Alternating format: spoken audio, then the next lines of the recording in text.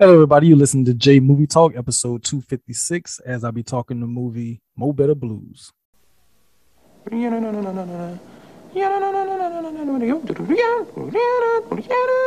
want a man who knows what he wants.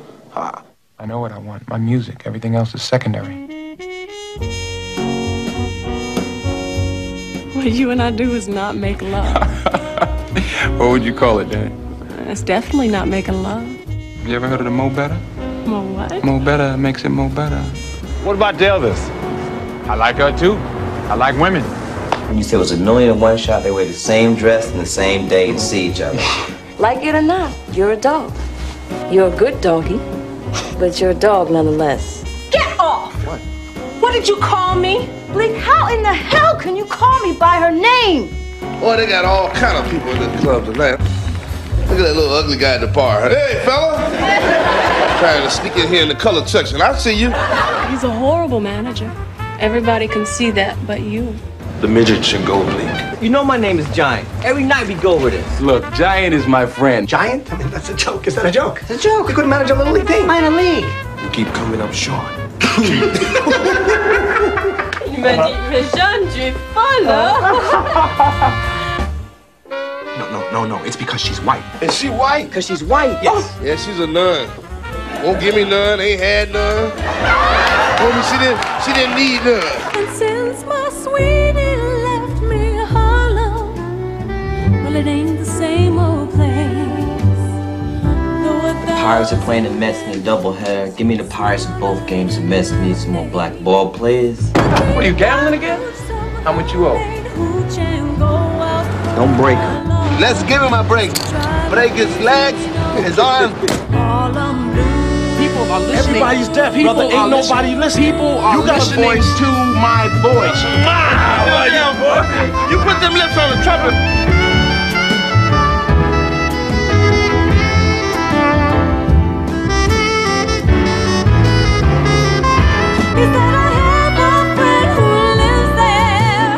Academy Award winner Denzel Washington in a new film from Spike Lee. We thank you for coming because you didn't have to come. You could have stayed home and watched Arsenio Hall or something.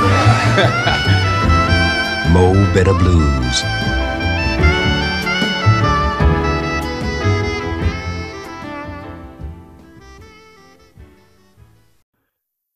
And joining me for this episode, I had to bring in, once again, a big stepper for this one.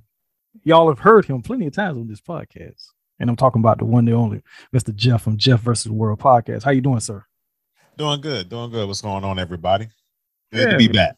Yes. Like I say, I mean, probably for the rest of the month, you might be on these episodes. We're going to wait and see. I mean, you know, it's Denzel month. And I mean, I kicked it off with Ricochet.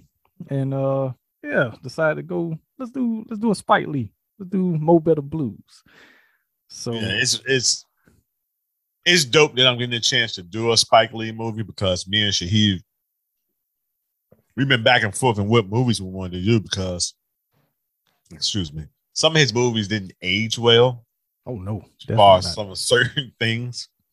So I feel like Mo Better Blues is one of those movies that you can do. Yeah, plus you know we still seeing Denzel on the come up because he hasn't got to that Denzel Washington, status just yet. He's still on the come up at this point. And I think he's a cultural. He's a part of the cultural icon right now. Like, women, Denzel, I think he's there right now, but he's not Denzel Washington. Everybody loves, you know what I mean? Yeah. Just quite yet, because it's funny seeing him. I mean, we're gonna talk about it a little bit more, but just seeing him in this movie, just like I talked about on the Ricochet episode, you really don't. He kind of got away from this version of how he would be, in movies later on, especially like in the mid to late 90s. He started to get away from that Ricochet, that Mo Better Blues type of where he was ensemble cast. Yeah, ensemble cast movie. He kind of just went away from that. Yeah. So okay. So speaking of the cast, I mean, just real quick. I mean, this is a Spike Lee joint, so of course we're gonna mention some regulars, but the cast, it consists of course, Denzel Washington. You got Spike Lee, who early on in his career loved to put himself in his own movies. You got Wesley Snipes. You got Giancarlo Esposito. You got Robin Harris. You got Spike Lee's sister Joy Lee, Bill Nunn. Both Turturro brothers, John and Nick, show up in this. And then of course my favorite, and I'm gonna put it out there right now. She is my favorite in this movie, and I'm talking about Cindy Williams because I mean that's an inside joke.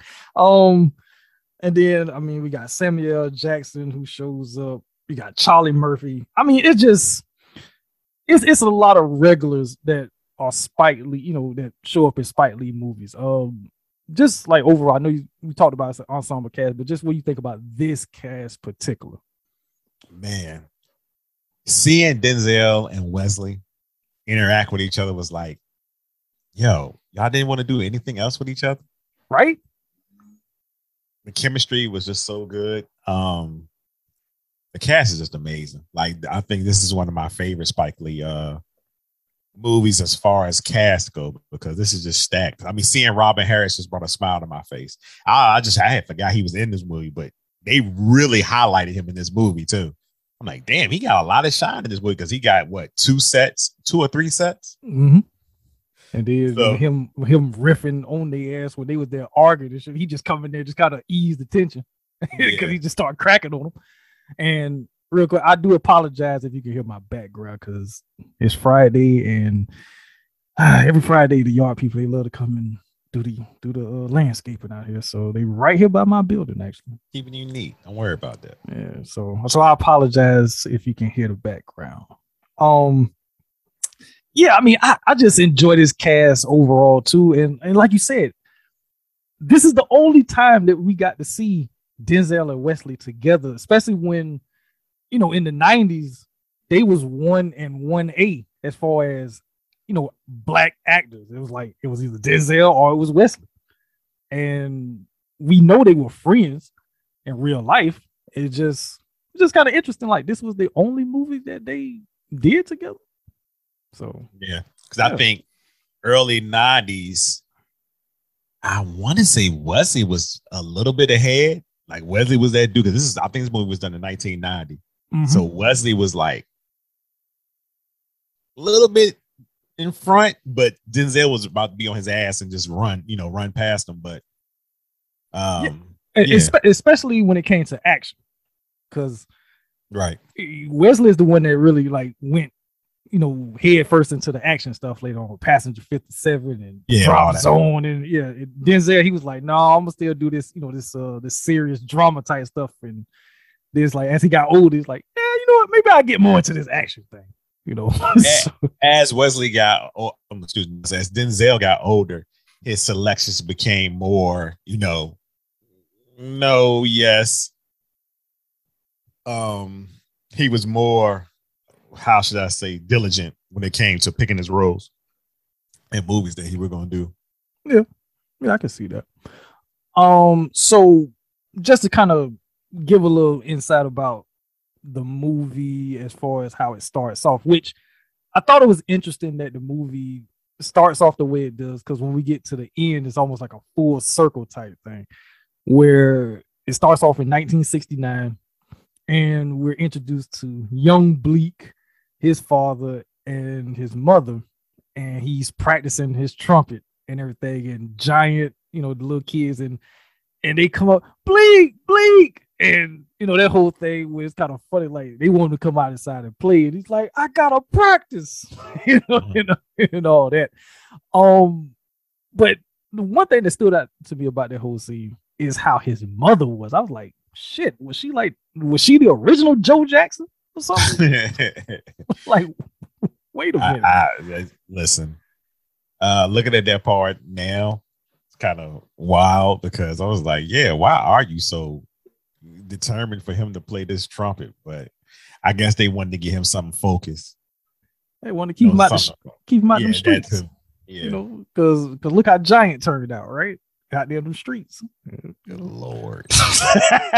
So, I mean, like I told you, and I'll let the listeners know too, that this is not a like just going through scene by scene type of episode. So we're gonna kind of like skip to, I feel like, more important stuff, because when you watch the movie, there are a lot of like musical scenes and stuff like that, stuff that just kind of runs through it. I almost felt like it's, if you take out some of that stuff, this movie is probably what, maybe 90 minutes, maybe. I think 30 minutes of music is happening in the movie. So I'll say 20 to 30 minutes. So take that out, you got about an hour 30, hour 20 movie. Okay. Yeah, so something like that. So one of the things that I did want to talk about, and it's probably like one of the biggest themes of this movie, and that is the relationship between Bleek, Clark, and Indigo. And just how I feel like how this kind of speaks to a lot of stuff that goes on in real life, where you have this man who has two different relationships with these two very different women, but it gets to a point where he kind of forgets who's who in a way. Bleek is a womanizing piece of shit. Let's just call it what it is. Yes, he is. But everybody knows. I think the best way to explain it is that everyone knows about each other, and there's a certain respect there. And Bleek doesn't have. As time goes on, he gets messy. Basically, he gets messy. Yes, it's like, okay, I know you. Well, from Clark at least, I know you got your other woman. I know this, but when you with me, don't you ever call me by her name. Don't you ever, basically, don't disrespect me. That's what it feels like. Even from both sides, with both of them, it's a don't disrespect me by including the other one. Because that scene when they're at the club, he had both these ladies pull up in the same goddamn dress. Like, what kind of goofy shit is that? He got messy, man. He thought he could get himself out of anything. And I love the way that Indigo played it, because she didn't say initially in the beginning of the movie, she just said, I know you're a dog. You're a dog. She didn't say, Clark, but she knew about it. She wasn't stupid. Yeah. But she just said, you're a dog. And, he talking about it's a dick thing. And he was always spewing nonsense that they will buy because he had that charm and charisma. He could float with that for a little while until his ass got sloppy. And boy, did he get sloppy. Because because I posted that scene, with it going back and forth with him having sex with them. But I will say this. That's probably like one of my favorite Spike Lee directed scenes because of how they cut it, of where, he's with one, then they switch and it's the other. We switch and it's because he's doing the same. He basically having sex with these women the same exact way. There's no difference. So he fucks around and he calls Clark Indigo, call Indigo Clark. And the way that plays, where they literally, they snap on his ass, which rightfully so. And I get a kick out of Clark when she's there. Like, you can practice for 8 hours, but you can't take the time to know my goddamn name and everything. It's just, it's a wild scene. He just sitting there like, oh, huh? Like, he got to take it because he know he fucked up. He tried to talk his way out of it, but there ain't no talking your way out some shit like that. No, you really can't, because once you call a woman by another woman's name, that's like, yikes. Like, boy, you better do some Lenny Williams type shit at that point.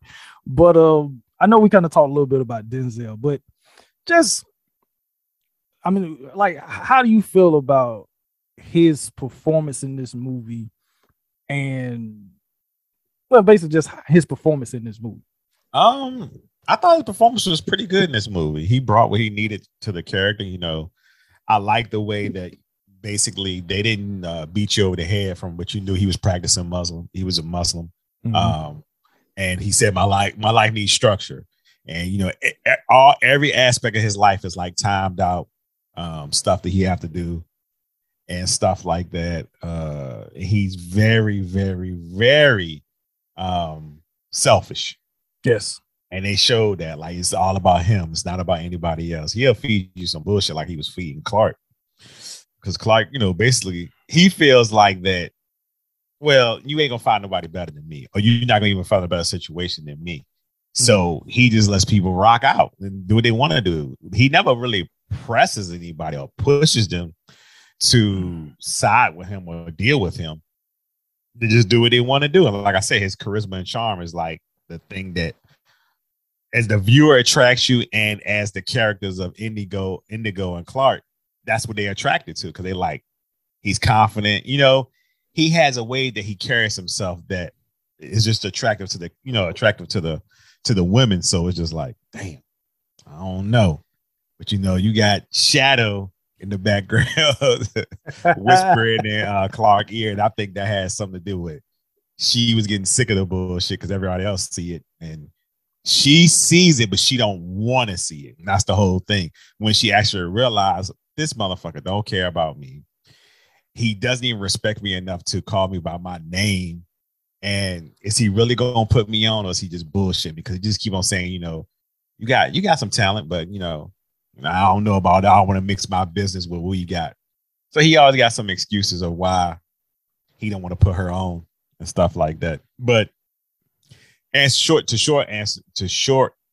way answering your question is basically, yeah, Denzel did an absolutely fantastic job. His performance still holds up in 2022. And yeah, and I feel like the character of Bleek now watching, because I've been watching this as a kid, and as a kid you don't really understand all of the adult stuff, because you're a kid. But when you are an adult and you kind of watching it, and I feel like the character of Bleek is somewhat of a cautionary tale too, in a way, of where you're this guy who is basically, I don't want to say a rising star, but he's like a star within the jazz community in New York. But it's like, as time kind of goes on, he, like you say, he gets sloppy because of how he started dealing with his women. And then when his friendship becomes a liability with Giant, and then what happens, to him in the end, I feel like that's a cautionary tale. Like, maybe if he was a better person or made better decisions, he wouldn't have ended up the way he ended up too. It's definitely a reap what you sow type movie. And it's a thing of, you get all these red flags and people warning you, and you got a bullshit manager. Yo, you ain't doing your job. And you're like, he just like, that's my friend. All right, he could be your friend, but does he really need to manage his band? So I really rewatching it, the little nuggets they were putting there, like letting you know, like, and he even told him, like, I'm not gonna be there for you all the time, but the time he was there for him really changed his life. Ooh, boy, did it. So speaking of this bullshit manager, this scammer Giant, played by Spike Lee. So you know what? I'm not even gonna say he a scammer. He's just what's the good word? he's there. You know who he kind of remind me of? He almost reminds me of Ed Norton in Rounders with Matt Damon. Got a better one for you. Okay. He's basically Keanu Reeves in Hardball. That's basically who he is. So maybe he need to go. Maybe he should have went and managed a little league team. Probably, because he has a bad thing about betting on games. Boy, the gambler. But just, I mean, Spike Lee, the director, I feel he does a good job with this movie. This is actually one of my favorite Spike Lee directed movies. But how'd you feel about Spike as the actor playing this character? It's hard.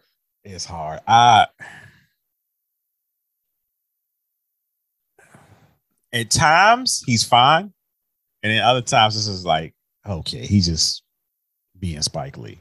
Like, you know what I mean? Like, I didn't feel the whole time he was Giant. I felt like he was just Spike Lee. But then there's times where I'm like, okay, he did a good job right there. But it's only like really a few small times. But is it enough to make me be like, I don't know, make me feel different about the movie? No. I still enjoy the movie for what it is. Yeah. And I mean, because I've always said about Spike that he basically tried to make himself be the Black Woody Allen. You know what I mean? Yeah. Because I've never really watched any Woody Allen movies, but I've always. What will I ever? Right.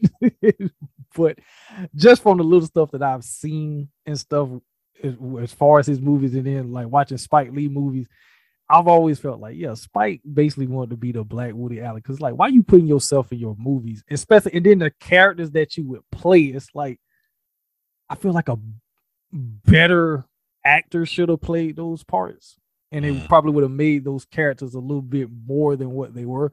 Because I mean, maybe it's that thing of nobody else gonna put me in a movie, so when I put myself in the movie. So, and the one thing I can't say, he never like overshot in the roles he put himself in.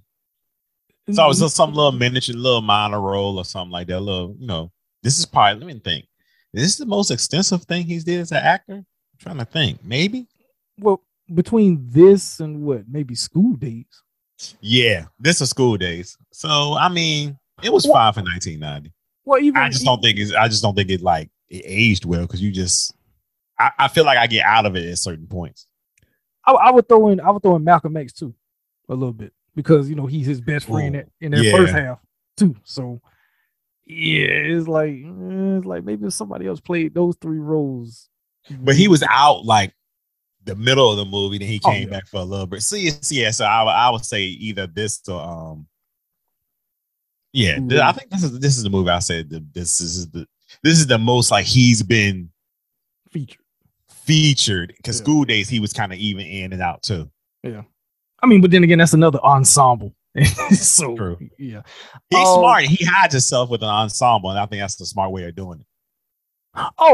Well, we can't forget his first movie, She's Gotta Have It, because he's in that too. Yeah, he is. Is he being like the Mars black guy? Yes, that's the genesis of Mars Blackman. Yeah. Hey, but he made that all right in the end, doing them commercials with Michael Jordan. Right? Oh, absolutely. All right. So, I mean, we kind of talked a little. We didn't really talk too much about the band dynamic, but this might be one of the wildest bands. I feel like this is the conversations that Big Condition be having. Good God.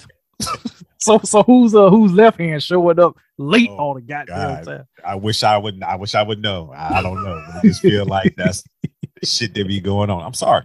We'll be late again. But they was clouding him at every chance. Either he late, or the fact that he got this white woman and she French, and it's like, what the fuck? Is she from Queens? Yeah, what Queens? Where is she at from Queens? All right, I'll say this: the dynamic with them in the dressing room, you can tell it was just them riffing. Oh, yeah. Like both scenes, it was just like them just shooting the shit, and they were just like, let's record this, let's get this on film. So it is funny, like how people see Giancarlo Esposito now, right? But seeing him back then, especially in Spike Lee movies, like, I mean, a young Esposito, right? And he pulling up and everything, looking like he straight out the 1940s or something. I forgot they got the cigarette and a little cigarette holder smoking it. Yes, I was like, man, what is wrong with this dude? Yeah, and he probably ain't never been to France. He met this woman, and he just changed his whole style up. and both of us know people like that. I'm pretty sure. Oh yeah, they do shit like, I met this woman. I didn't change. I'm like, man, I know you. You like, what the fuck are you doing? Knock that shit off. Right, and basically that's what they was doing to him a lot. Like, knock that shit off. Like, what are you doing? But because he kept being late and he kept bringing her to the back room. Right? Like what are you doing? Like, fucking I almost want to say this is This is some of that damn the Beatles shit. John Lennon pulling up with Yoko and Paul and everybody like, what the fuck are you doing? Like, oh, buddy. Oh, but I enjoyed them, and I think you're right though that this is probably like Spike just said, "Are we gonna put the camera on her? Since we all friends anyway, it's just all right, just go, and we gonna put in whatever like looks good." So, but yeah, the band, like I said, the band is interesting, but one of the biggest kind of running themes throughout the movie is that Civil War type thing of where the band do feel some type of way about how Bleek is treating them. Well, you know what I think that is, and what I caught watching it, I think that's the thing of he's trying to protect Giant because Giant made the deal, but that, like he said, that was the best deal we could get at the time. So he's trying to protect his friend while kind of like just riding out the other bandmates, like we'll get it done. Look, I know about it, whatever. Well, but like Wesley kind of already know, like we need a new manager because I need money. Basically, yeah. Shadow was kind of acting like Ice Cube and Straight Out of Compton. It's like, what the fuck? Nah, Cube was right on that shit. They had a burger in his hand. They eating at a restaurant. Must be nice. Like, what the fuck? but yeah, I just thought that was kind of interesting, especially like when things start really go sideways, and later in the movie when Shadow he goes and start his own band. Most of the band is with Shadow. Yeah. They rolling with him. So we gotta talk about, like I say, my favorite, Miss Cindy Williams in this movie. And this was her first movie too. I couldn't even tell. Right? Just like how do you feel about her, and do you think she probably should have had a bigger career after this? Ooh, bigger career, absolutely. I can see her being in a lot of things that I've watched. But she was awesome in this movie. I think she was great. I think she brought a sense of her character was like free. She didn't have these constraints like Bleek, and she wanted to get on. She wanted to get put on. But she was like, I'm working though. It wasn't a thing of like she wanted to get put on a handout. She was basically saying like, I want a shot. I know I should be up there. And Bleek, I think Bleek in the sense he didn't take advantage of that, but he wasn't hearing her. Mm-hmm. And that's the thing of a lot of things in the movie. He wasn't hearing his women until he got down bad. And even at that point, it's like it's too late because you saw what happened with her. You saw how Indigo was acting. When you finally figure it out, it might be too late. So words of advice: listen to your woman. Yeah, especially when they tell you need to get your life in order. Right. So yeah, but I think she was awesome in this movie, and I do think she should have had a bigger career. Because what was funny, I've seen her in only 3 movies. This, One False Move, and then the damn movie Caught Up, and I still can't believe she was in that. But it's like, yeah, she has a presence, and I will say this. The chemistry between her and Denzel is like. Couldn't you seen her being a stewardess on Passenger 57? Yes, and if you think about it, she kind of do look like her. Yeah. Yes, and it makes me wonder, like, did Wesley probably try to get her? And they're probably like, nah, we want this one. Which I have no problem with the actress who played the stewardess, but. Yeah, she definitely could have been running around that damn plane with Wesley Snipes. So, but yeah, who knows? Maybe she found out Hollywood want her thing. You never know. Yeah, that could be it too. That definitely could be it, because I mean we hear those stories a lot where like people get on and they do like a few movies and like, man, I ain't doing this shit no more, and they don't want to play the game. So, but I've always felt like, yeah, she should have been a bigger star than what she was. And everything, and I still don't feel like, even with this movie, like people don't really be like, yeah, damn, she was dope, and yeah, why didn't she do more, and everything? But like I say, but that chemistry behind Denzel though is something, because I don't know if you ever seen the the pictures, like the promotional pictures they took for the movie. And yeah, I did. I seen them. I don't know. It's just something like. Now, like I said, I ain't trying to say Denzel was stepping out of Paulette or something. But did you know she was married to Billy Bob? 2 years, 1990 to 1992. That makes sense because One False Move came out around that time because Billy Bob wrote that. She did a lot of other more movies. I'm looking at her on IMDb. No, she did. It wasn't nothing like on a big scale. Yeah. And like I say, those probably the 3 movies I mentioned is probably the 3 biggest movies she did. Yeah, because some of these other movies, I'm like, okay. but that tells you a lot about Billy Bob Thornton. Like, yeah, okay. Like, how you go from her to Angelina Jolie? But all right, I guess. But man was shooting jumpers. He was like all wet. God damn it. but yeah, like I said, if you haven't seen One False Move, I do recommend checking that one out because that's a good movie too. And Billy Bob being a damn menace in that goddamn movie. But I don't know. I've always had that kind of suspicion in the back of my mind. Like, yeah, they had really, because if you look at how she is with Denzel and then how she is with Wesley, it's like with Wesley, it's like they just acted. But with Denzel, that felt like. But you could say that for young Denzel, you could say that for a lot of his co-stars that were women. I mean, it's just facts are facts. Well, don't say that about Julia Roberts in Pelican Brief because them women was ready to murder goddamn Julia Roberts. The hell you kissing on him for? Like, what the fuck? Wild time. Never forget that. Like, it's just my friend. Like, we friends, goddammit. Like, I want to hear that shit. Yeah, that's probably one reason why, he really had too many white co-stars after that. Well, he said that. He said he was very aware of his fan base. So, he was just always being observant of things like that. Yeah. And his son, he don't give a fuck. No.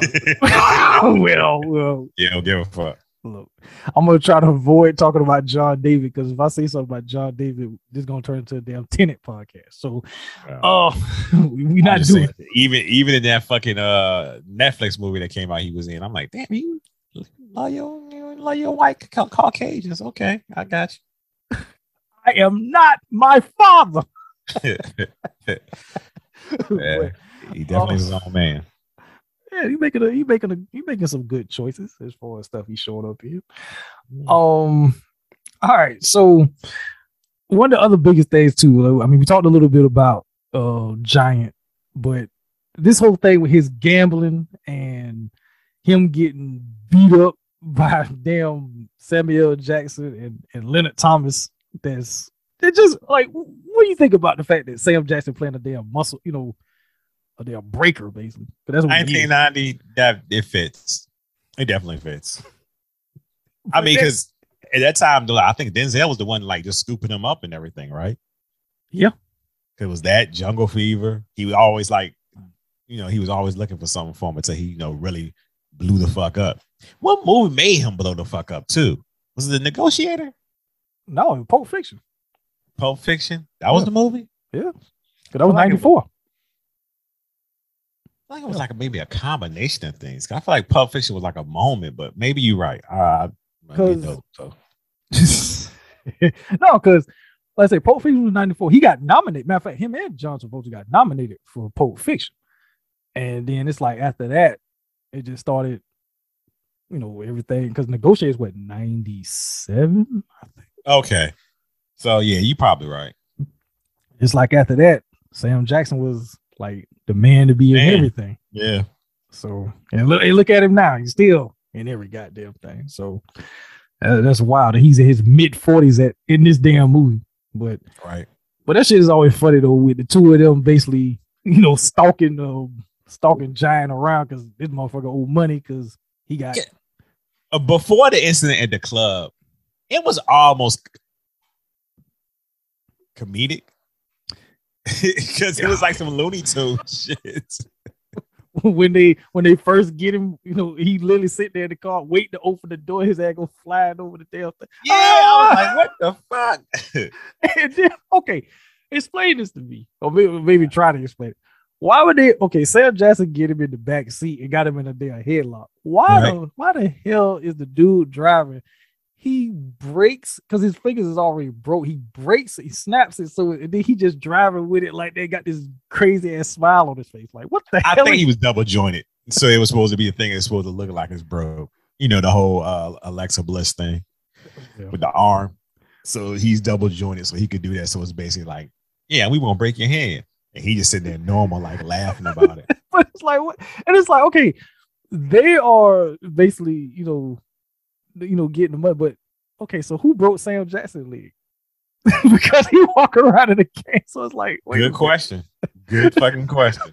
It's like, okay, did they owe people money too? And people was messing them up, but they going around messing other people up? Like, what the hell? Or was Sam Jackson really injured? Okay.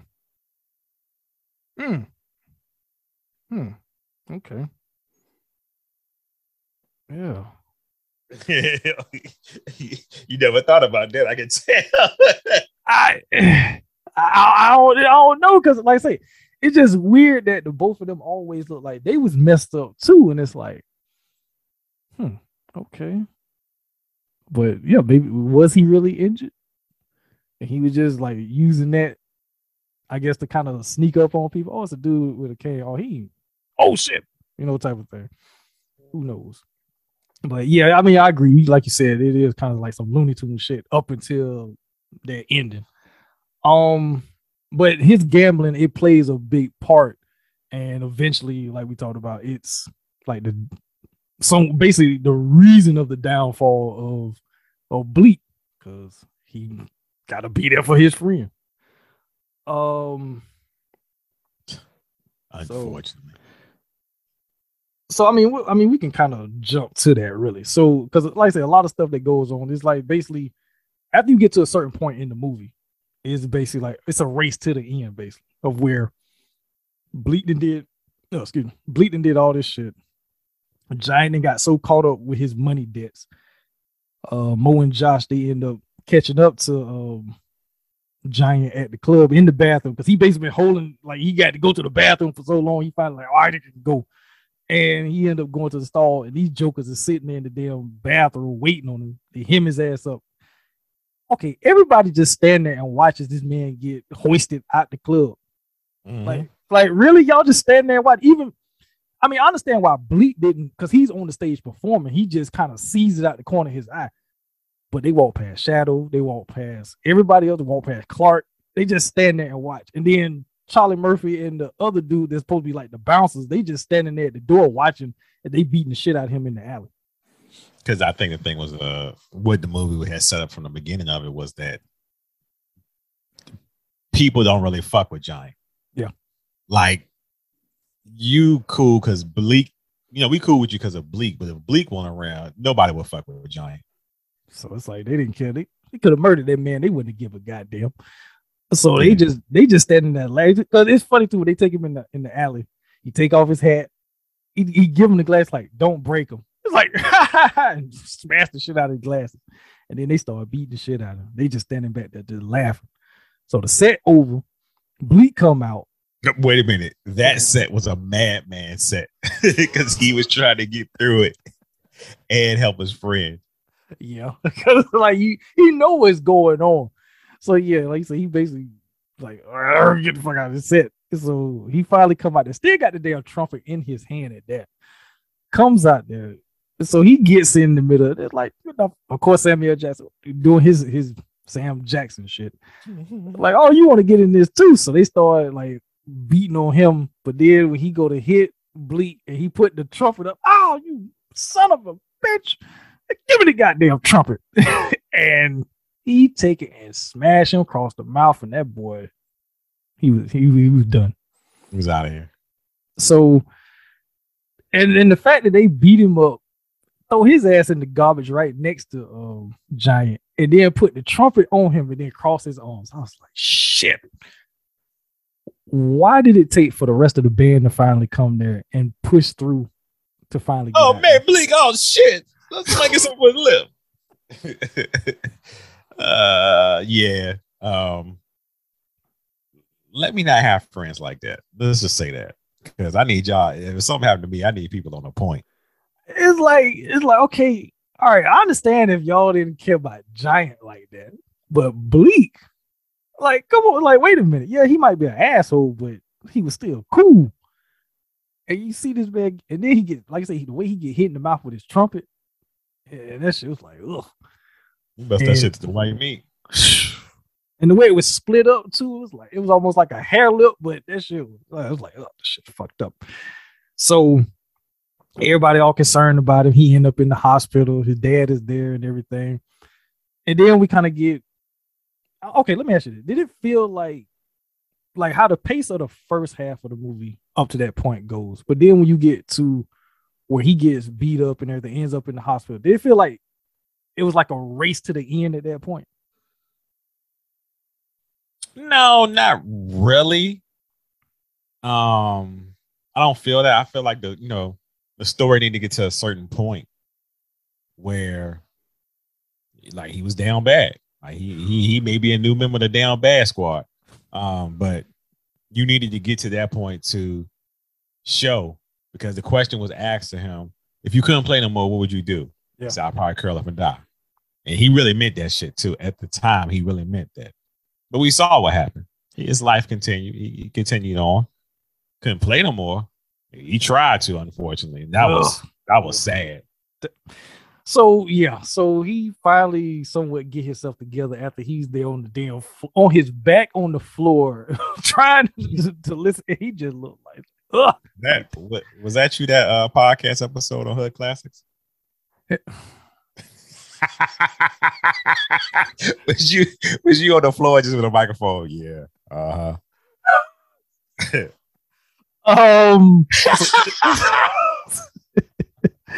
You know what? Yeah, yes, that was me. Yes. The worst thing ever. Y'all would never know this experience of having to roll tape back into a tape cassette. Jesus. Oh, yes. I remember that shit. Good Lord. Rough. But yeah, that basically was me. And that's an inside joke for everybody. So yeah, go over to Jeff versus the World Hood Classics. Listen to that Predator 2 episode if you want to hear me down bad on the podcast. Like I said, I can laugh about it now, but when you in it, like I said when I posted that Michael B. Jordan picture, when you in that shit, it's rough. But just get a smile and a nod. Right, and your eyes tell the whole story. But yeah, so he finally kind of cleaned himself up, and he goes to this spot where Shadow, his band is performing. He runs into Giant and everything. He comes inside, and we get to see where Clark is finally performing, because that's what she wanted. Like you talked about earlier, that's what she wanted. She wanted to get, like you said, get put on. And in that song Harlem Blues, it kind of sums up the story. It sums up Bleek in a way too. And I thought she did a good job singing it, because that's really her singing too. Yeah, I think she came out with like a album or something. Could be wrong. I thought she did. I'll probably look it up and see. But so Shadow, he ends up, he basically, I feel like at that point, like all the beef and stuff that they had going on finally kind of went away after what happened to Bleek, and he went on to do his thing. I feel like that kind of finally was easy. He was basically trying to, give a branch to an old friend, like, hey, if you want to come back, come on, let's see what you can do, and put you back on, basically. Also, too, the problem with their relationship was basically you had two alphas. Yeah. And at that point, two alphas are not going to be in a group for too long, so they needed to go their separate way. But the beat down of Bleek was the push that I guess Shadow actually really needed, because he always talked about it, but it was more like just talk. So when Bleek got out the paint, it was more like, all right, y'all want to keep this running with me? That's pretty much what happened. Yeah. So Bleek, he goes up there, you know, he got his trumpet. Everybody was kind of happy to see him. And I mean, at first he was, you know, he was sounding all right, but then it's when it kept going, and it's like, ugh, like, wait a minute, you ain't hitting these notes so right, and you even hear the groans from the crowd, like, yeah. And it was because Clark is looking at him, saying, even Shadow was kind of looking like shit. So Shadow tried to jump in, you know, he take back over, and Clark, she just sitting there looking, and he just, man, I gotta get the fuck out of here because I ain't got it no more. The game ain't in me no more. It's gone. Yeah, so he ended up leaving, and goddamn Giant looking like fucking Inspector Gadget with that damn trench coat. Like, what the fuck you look? Because I mean, I ain't mention it, but in this movie, okay, he's called Giant, but this man is little as shit. And why was he wearing them overgrown baggy ass suits? And it was like, what the fuck are you doing? Man, you forgot that was basically 1990 Arsenio Hall fits. Yeah, but yeah, but on him that shit looked like something. I still understand, but that was the style. So yeah, it was. Thing. I mean, but at least old like Denzel and Wesley and them, because they were bigger dudes, but on Spike, that shit was swallowing his ass all up. But so you know, Bleek, he just like, fuck this shit, I gotta get out of here. So he goes to Indigo's place. Of all places, that's where he go. Mm-hmm. And just like this whole scene, because she even basically tells him, like, you only here just because you can't play no more. Mm-hmm. It's like, I'm your safe. I'm your, you know, you basically settling for me because you can't do what you want to do no more. Pretty much.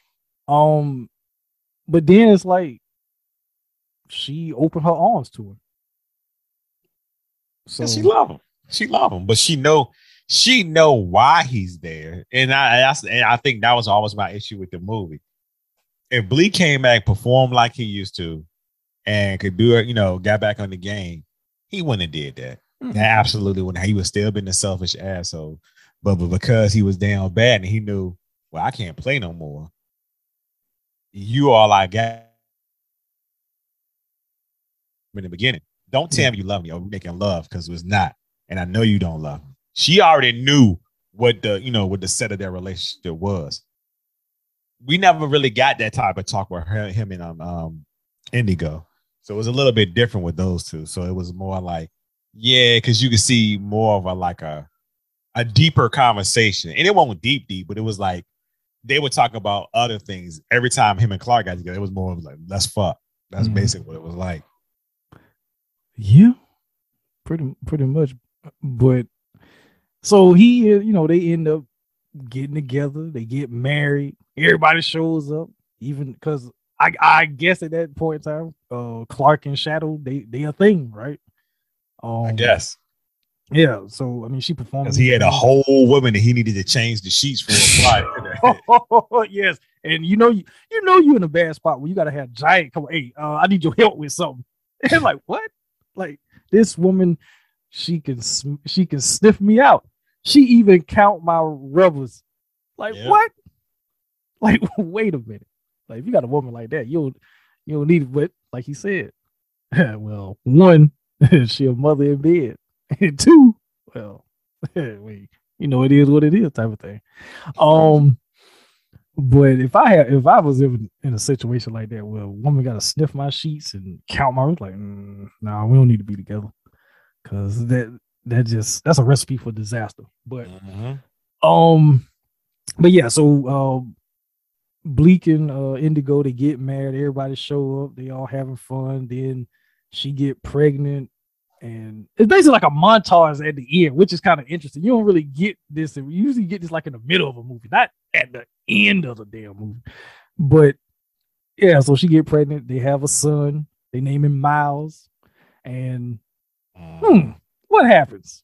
He started playing the trumpet. And he want to go outside and play too, don't he? Yeah, he do. He not like Bleek. I gotta do my lesson. He like that. Even though it's funny that it's the same kid that played young Bleek. Is it? I didn't even pay attention to that. Because when they showed in the credits, he's credited as young Bleek and Miles. Oh, okay. Yeah. So, but it's that full circle thing, and it's funny. Like, at that point, Bleek is looking like how his dad looked. Like in the beginning of the movie, got the mustache. He ain't got the glasses, but he got the mustache. He's older now, and all his dad cared about was a damn Mets game.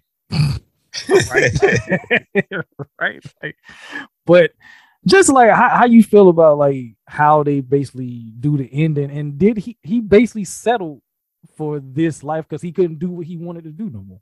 Yeah, it's okay. So if anybody knows me and knows when I talk about movies but about selling, there's one movie in this world I despise, and that's Love and Basketball. I despise them because that movie is about selling. Yeah. And I don't think I like the way that it was. I don't like that third act. That third act is just annoying to me. But in this, it was more of a thing of, okay, I can actually see this because of their relationship that was established in the beginning. Even though he was a piece of shit, and even though he had Clark was more of a physical thing, more of a thing of, yeah, you know, my trophy. Because he even told Wesley Snipes that, oh, she ain't got my name on her, so you can do what you want to do. He never said nothing like that about Indigo or anything, like, you know what I mean? Yep. It was always, to me, he held Indigo in higher regards, but still quite wasn't ready to give his all to a relationship because he was still all about his music. But once the music is taken away, he had to learn, what am I? Who am I? Other than the music, who am I? So he had to figure it out. And I think Indigo was that one person in his life that knew him outside of music. Yeah. Because like, we never saw him pray in the morning with Clark or anything like that. Like, did she even care about that? She didn't care about nothing. He said, you know, my practice hour from 1 to 3. So why are you here? Because I want to see you. Yeah, I was just like, see, it was a thing of, I think it was more of a physical thing with those two. Yeah.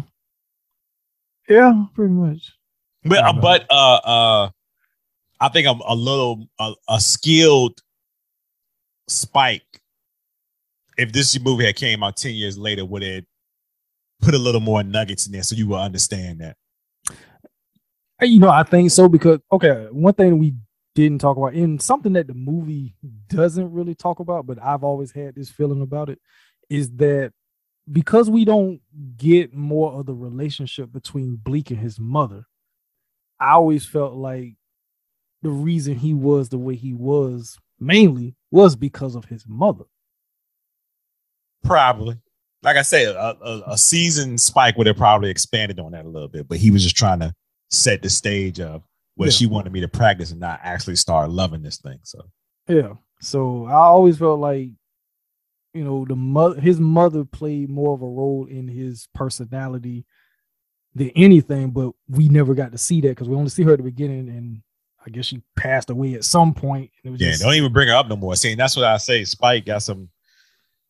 You could just go back to his movies and just be like, well, why didn't even the father bring her up? You know, he would be like, you know, I miss your mother every day, or she loved you. She just had her own way of showing it. We didn't get any of that. It was just like, oh, she's not there no more. Yeah. So, he, like I say, and I did, like I say, one thing I like about the ending that it does come back full circle of like how the movie began is now, instead of the dad, is Bleek now as, you know, as a father watching his son basically, you know, grow up. And I feel like too that maybe his dad went through something similar when he was younger, and maybe Bleek in a way, in some type of way, I feel like he might be with his son ending that generational trauma thing. I think so, maybe, but his father was like, let him go outside or whatever. You know, you gotta practice. He ain't going outside till you finish practicing. Yeah, he's like, all right, you gotta practice. Just practice, and you know, then you can go outside. But I gotta watch this game. Right? Yeah, I gotta see the Mets. I gotta see whoever was held on the Mets at that time in the 70s. I don't know, but the difference is, I think Indigo was not like Bleek's mother. At least she was like, you know, okay, you can go. And it was like, yeah, you can go. It wasn't like, oh, you gotta finish this, and then you. So I feel like maybe that was like breaking that chain a little bit. At least that's how I interpret it. I think you're right. I think it's a thing of breaking that thing of, let it come to him. Let's not force it on him. Mm-hmm. Because look what happened to you, because it was forced onto you. Type of thing. So that's pretty much like how the movie goes. It's on Peacock, so I definitely recommend people checking out. If you've never seen Mo Better Blues, I definitely recommend checking it out. Oh yeah, I think it's a must watch. Yeah, and I mean, even if you don't like jazz or anything, because for some reason a lot of black people don't like jazz, and even though that's a scene in the movie about our people, they don't even come see us. You know what I'm saying? They don't even support. That's basically saying black folks don't support jazz. Yeah, which I mean, there's some damn good jazz out there. I mean, if I need to get back to posting my Thelonious Monk, I stopped doing that. I need to get back to posting. You can put some more Monk up there. Yeah. Sidebar. I was in the jazz band. I played the trumpet. Bleek Gilliam is the reason why I played trumpet for. Let me make sure I count this right. 2, 3, for 4 years. Oh wow! Yeah, look at that.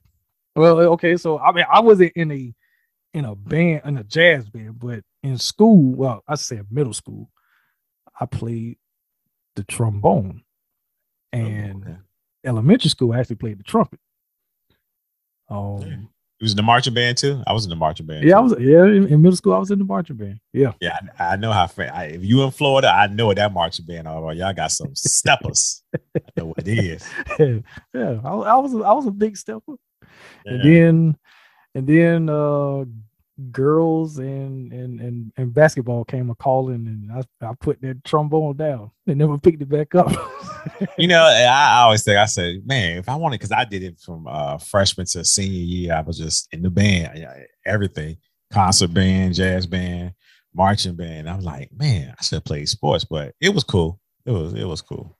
Yeah, see, like I say, when I got, let's say, girls in sports, and I put it in that order for a reason. That's what got me. And after that, it was all about basketball throughout high school. Yeah, so I don't know. You just gave me an idea about something. Maybe I got a story to write, and that could be similar to this. Draymond Green. but yeah, that's pretty much the movie. Before we get up out of here, of course, do you have a favorite character? Bleek. Even though he was wilding in the movie, he's still my favorite character because he's complex, and I think, especially in that time in a man's life, we don't get quite his age. So I'm guessing he in his late 20s, early 30s. Yeah, pretty much whatever Denzel was in real life at that time. Probably. I'm just gonna say, being around that age, when we're in our 20s, we don't got that shit together. We do not have that shit together at all. So we just trying to figure it out, and we trying to live our fucking Clark Gable like we out here just macking at everybody and shit. It is, yeah. I just can relate. I can relate to it. Yeah, I can relate, and still can kind of relate. That's another inside joke. But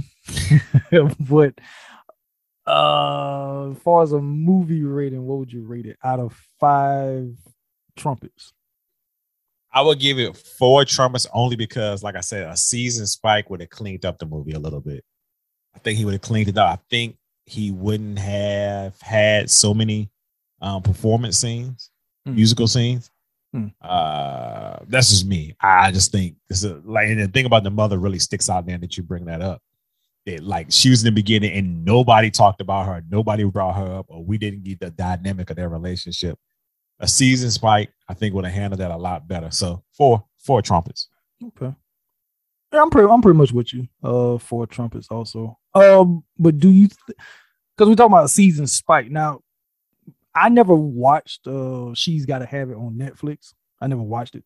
But do you think that he could basically make Mo Better Blues into like a Netflix series to kind of expand on certain things if he wanted to? Like with his son? Like his son just being Bleek? I mean, if you wanted to go that route and say, yeah, like, or just retell it. Oh yeah, retell, like kind of like what he did with She's Gotta Have It. I think it's possible. Because I think look at like we talking about it would give the opportunity to expand on certain stuff and even kind of put it in even more of a today's climate as far as like how relationships go and and everything like that. So like if they want to do a retelling of let's see how the band came together originally and also how him and Clark got together, how him and Indigo got together, see more of their dynamics. It's possible. I don't think it's been a fan thing. Oh, you should bring it on Netflix, but that's a good idea though. Yeah. So Spike, if you're listening, just cut me that check because I put the idea out there. That's all I ask. But before we get out of here, since last time I had you on, I asked, so what you been watching? What the hell have I been watching? Because you're always watching a lot of shit. Oh, I started this morning while I was working out. I was watching what's this movie called? Hold on, let me make sure I get the title right because I was watching on HBO Max. Give me a minute, folks. The power of editing. I was watching The Card Counter. I've watched half of it. It's not what I thought it was. Let's just see. That's the one with Oscar Isaac and Tiffany Haddish, right? Yeah. Okay. So I'm halfway done. Just the way the movie's set up is just not what I expected so far. I'll just say that. Oscar Isaac is always outstanding. Tiffany Haddish, I'm just not sure about her character. I feel like her character got a motive we just ain't found out yet. So like I said, I'm halfway through it. We just not finished because she asking too many questions right now. And I'm like, why is she asking so many questions? But, yeah. Well, let's see. I got to start Miss Marvel so I can listen to y'all first episode that y'all did talking about Miss Marvel. And also I got to watch episode 4 of Obi-Wan, but I did watch, and I was surprised I actually sat and watched it. I watched Concussion with Will Smith. I never seen that movie. I never had to. I just didn't gravitate towards wanting to see that movie. But how is it?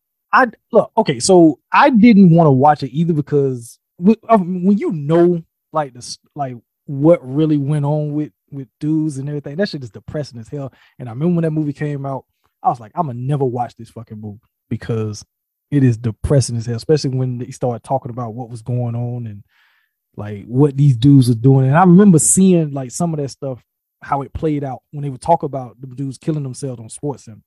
Like the dude that went head on into the 18-wheeler on the highway. I remember them talking about that on SportsCenter, or about what Terry Long did by drinking that damn antifreeze and shit, and Mike Webster and all that. And I remember hearing about it. So I was like, I never want to see this fucking movie. But for some reason, it was on live because I was on Amazon, and I was like, man, I'll just put it on. Let me see.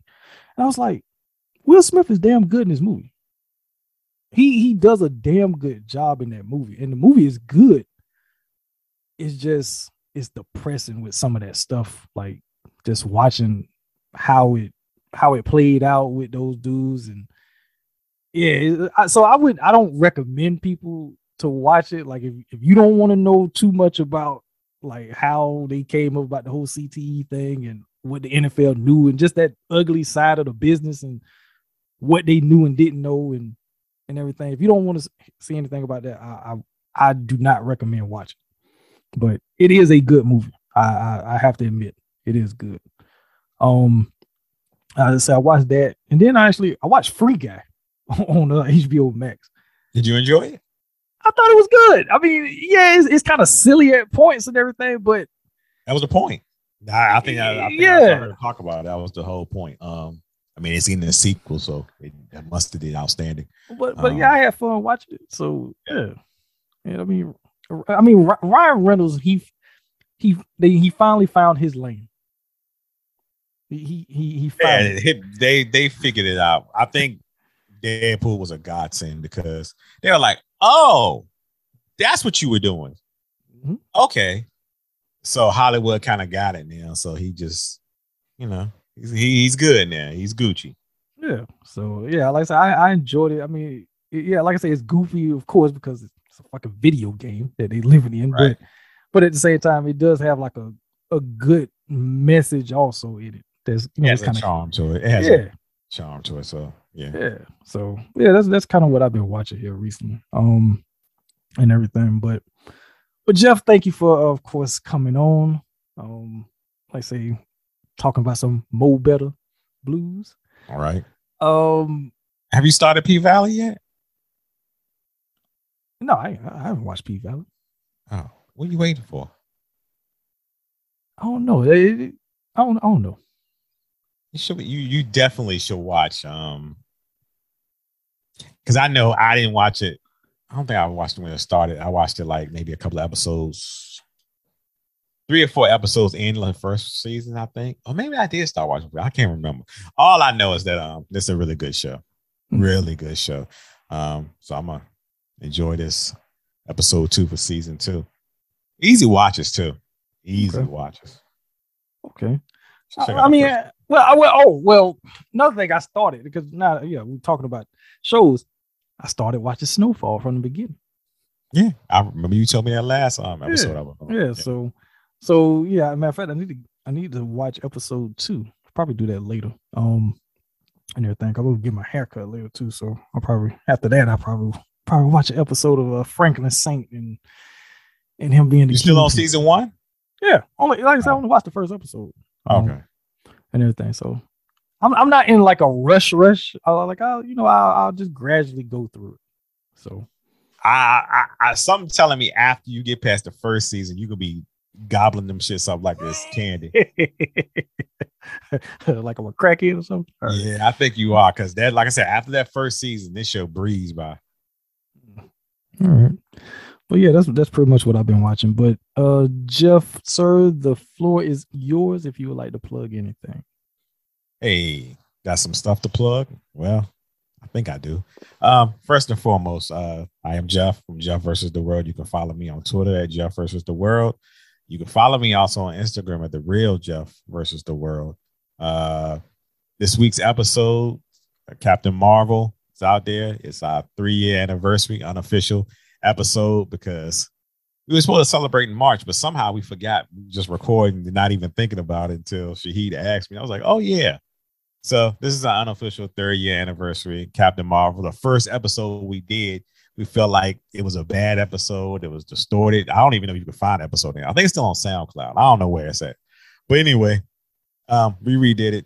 That was great. We also dropped this week the first episode of Miss Marvel recap show, which I think Shahid did absolutely a fantastic job in this episode, being Muslim and explaining what the Muslim character means to him and how people view Black Muslims, because there's a difference. Mm-hmm.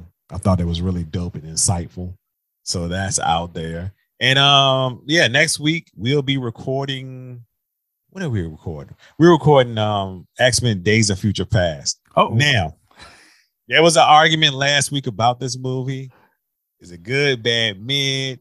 It was just a whole bunch of chaos going on a timeline on Twitter about this movie.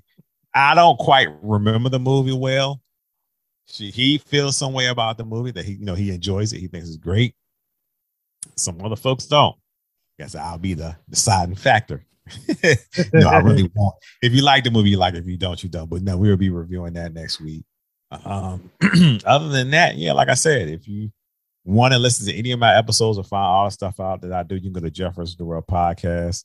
If you don't want to go there, you want to go to iTunes, Google, or Spotify, wherever you listen to me at, or wherever you listen to this show at, find my show. Leave a review. Leave a review for this show. It helps us out, gets our name out there, gets our show out there.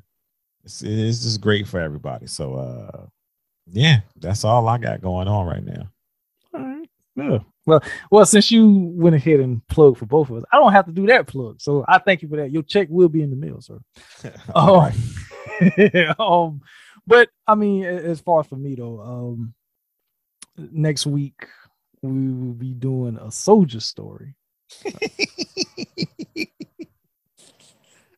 That's another inside joke. So we gonna be. So I already know Jeff is gonna be on his nonsense when it comes to a certain character with that. So y'all. You know what? I would be cool. Because I had to watch it seriously.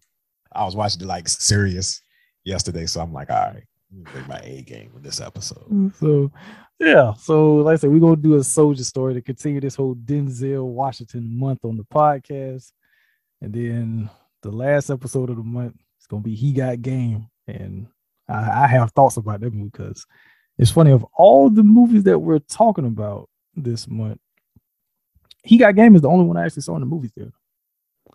Yeah. Really? Yes. So. Oh, wait a minute. Yeah, you might be right. That may be the only one I've seen in the movie theater. Yeah, because I was too young for the other ones. So yeah. Yeah. Well, let's see. Yeah, I was too, because I always saw Ricochet on TV. Yeah, I saw Ricochet on TV. Same thing with Mo Better Blues. Mo Better Blues, I remember I rented from Blockbuster. Well, it was, I think it was Blockbuster at the time. I don't know. I can't remember. I feel like it was Blockbuster. And I was a damn baby when Soldier Story came out. And I was too young to watch Soldier Story. Yeah, but I did see it on TV. But He Got Game was the first one. I think, matter of fact, I think that's the first Spike Lee movie I saw at the movie theater too. Mm-hmm. Yeah, so it's gonna be interesting to talk about Jake and Jesus Shuttlesworth and all that good stuff. But that's at the end of the month. Talk about that great acting by Ray Allen. Man, what I tell you about bringing somebody in the house? Bring strangers in the house. Or Jim Brown just being the angry black man. You know, this motherfucker. About being sick. Oh, Jim Brown. Up. Lick it up. Oh, Jim Brown just angry. Just mad. You know what I appreciate about the movie? That it took me a long time to notice how in certain scenes you can see them in the background following him. Yes. Yeah, they just lurking. Yeah, I was like, man, these dudes lurking for real. Like, hey, we gotta keep an eye on it. Look, you out for a week. Like, don't get no ideas. Don't get no ideas, motherfucker. Shoot your ass in the back. But, pretty much. but yeah, that's gonna be interesting to talk about at the end of the month. But next week's episode, Soldier Story, is definitely gonna be, because I haven't seen it in forever. So yeah, it's gonna be interesting to talk about. So that's pretty much it for this episode. Jeff, thanks once again for coming on. Join me this episode. Like I say, we will be back next week to talk about a Soldier Story. And peace. Peace. John Coltrane, a man supreme, he was the cream. He was the wise one, the impression of Afro blue and of the promise that was not kept. He was a giant step.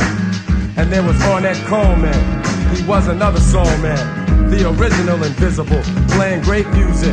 I wonder why the bankers couldn't use it.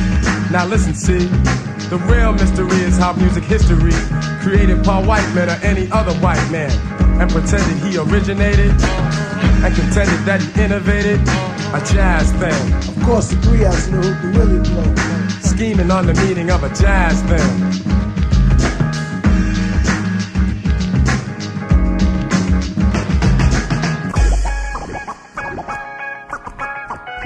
Music.